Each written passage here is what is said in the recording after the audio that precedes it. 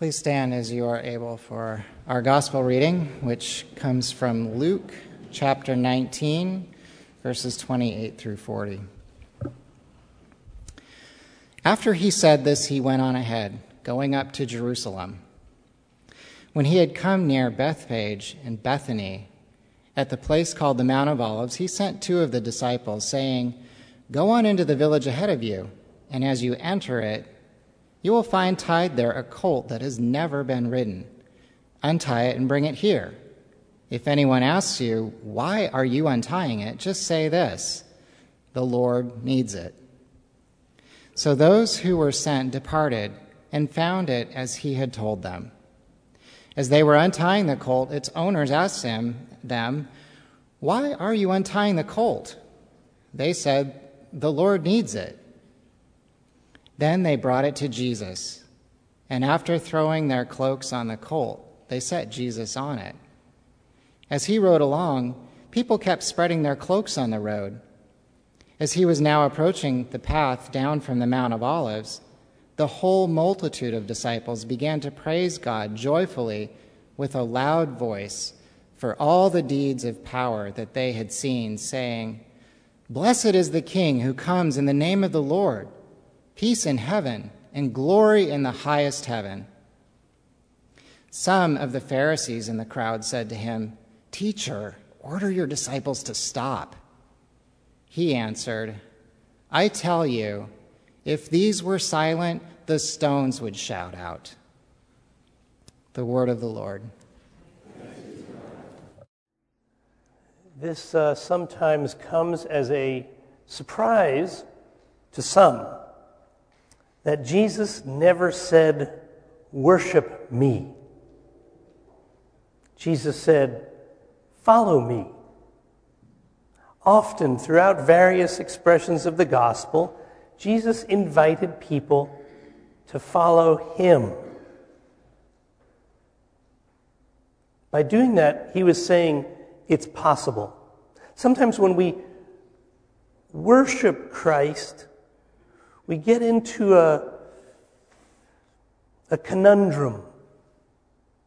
How can we actually follow someone, do something they've asked us to do when we are worshiping them and putting them up on a pedestal? Sometimes it makes discipleship seem impossible. Jesus said to his disciples, "Do what I do and trust God." That is particularly important to us as we enter into Holy Week, because Jesus said and did some things during Holy Week that can change us, that can transform us, that can show us who we really are underneath all that we hope to project, underneath all that we want others to think about us. If we can follow Jesus through Holy Week, our relationships will be easier, our ministry will be more clear, we will be at peace and content with who we are in Christ. But churches have discovered that in the northeast of this country, that's quite difficult because fewer and fewer people come to Maundy Thursday worship services or Good Friday worship services, even though everybody has off on Friday, or most people do. And I think it's because we don't want to touch the pain, the discomfort of seeing the one we follow, the one we love, suffering and on a cross. Because at some cognitive level or precognitive level, we may be thinking, if we are followers of Jesus, we're going to end up on a cross too. Maybe not a cross that looks like this, maybe not a cross that has us bound like it did Jesus, but a cross where something in us dies, and we don't want that. We would rather just skip to Easter, thank you very much. Because the dying part we don't like. All major faith traditions at their best, teach us how to die before we die so that we can live in the land of the living. But very often we put that off until about 5 minutes or 5 days before we stop breathing, if we have that luxury.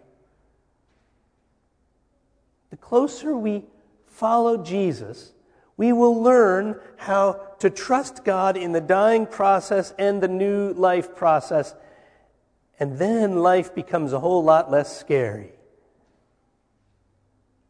Some of you came last month to a video that we showed on the TV in the Asbury Room on Brene Brown. It was her TED Talk talking about vulnerability. She's a follower of Christ who happens to also be a researcher, PhD in researching vulnerability and ego and humanity and relationships. In between services today, we're going to gather again, get some brunch, and come down to the Asbury Room. We've got about a 6-minute clip of Brene Brown talking about why she came back to church and what she discovered there. One of the things she learned in some of our greatest struggles is to forgive someone. That's the hard. If we're following Jesus, and Jesus told us from the cross, Father, forgive them, they don't know what they're doing. That's the stance we're invited into, and that is not easy. Forgiving others is the hardest thing we have to do as followers of Jesus. Brene Brown said, if we are going to forgive someone, something in us has to die. If we're going to forgive someone, something in us has to die. Maybe it's our pride. Maybe it's our ego. Maybe it's our sense of being right and our sense of having been wronged.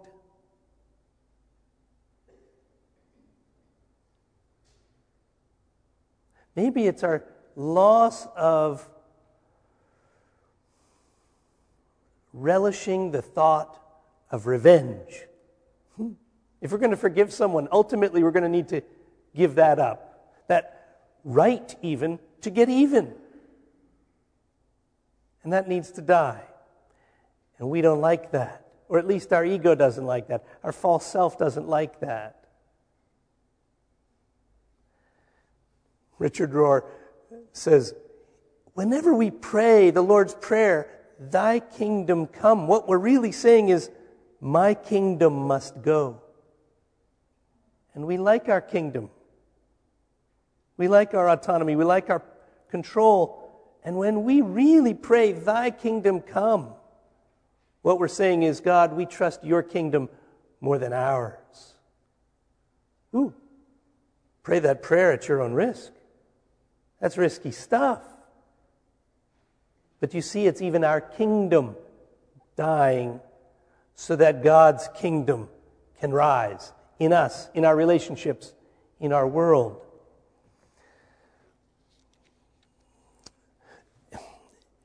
And so with this movement of culture that has us either too busy or unwilling to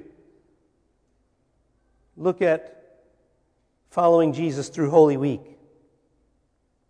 churches in the Northeast and perhaps throughout the country, I think the West Coast is certainly doing this as well, is realizing we need to work in Passion Sunday into Palm Sunday.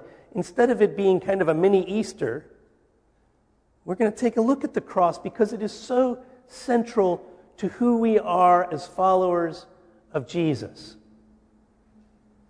Jesus showed us what it is to take the worst that humanity can give to him and to not respond with anger or with hatred. It's that kind of transformation that we followers of Jesus are invited into.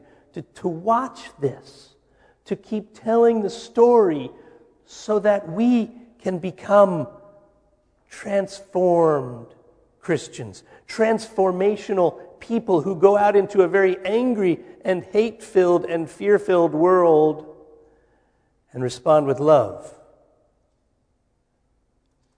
That's what followers of Jesus are invited to practice until we get good at it. I don't know if we'll ever get good at it. It's so hard.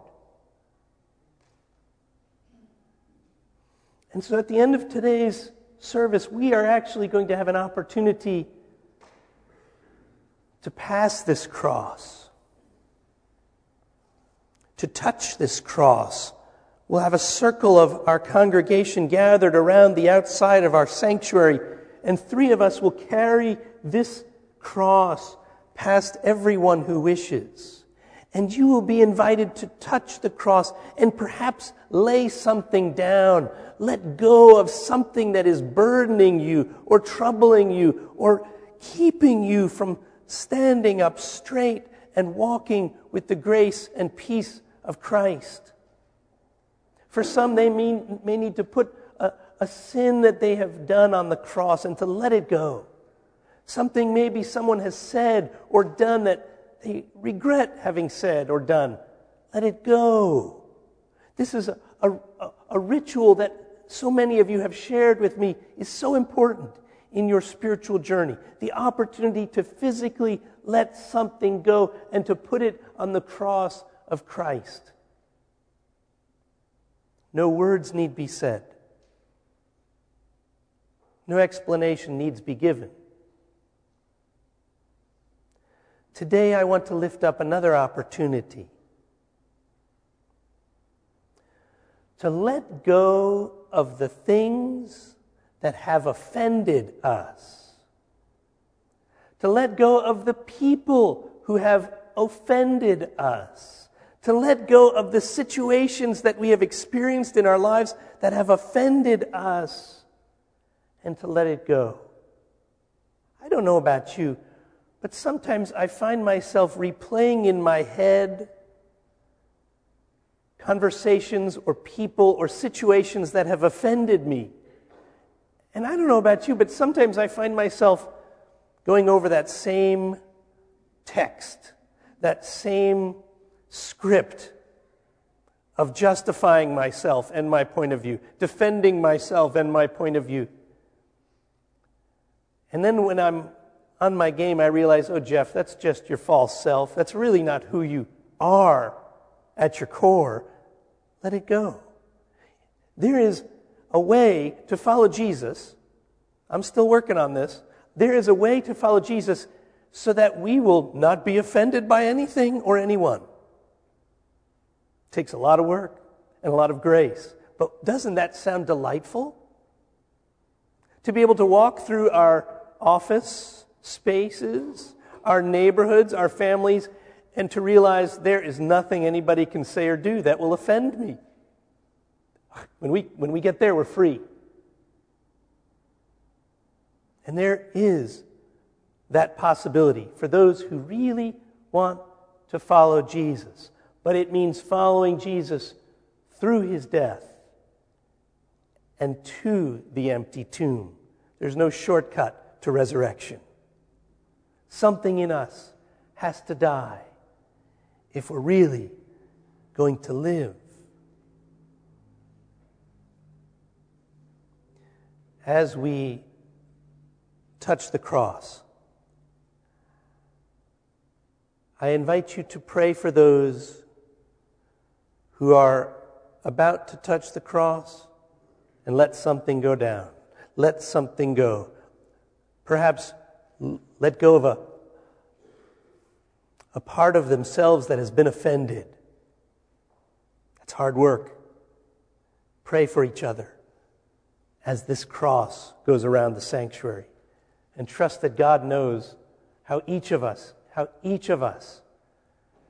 need help in letting this stuff go. And when we take it up again, we pray that God will help us let go of it again and again until we are free. May it be so for you and for me. Amen.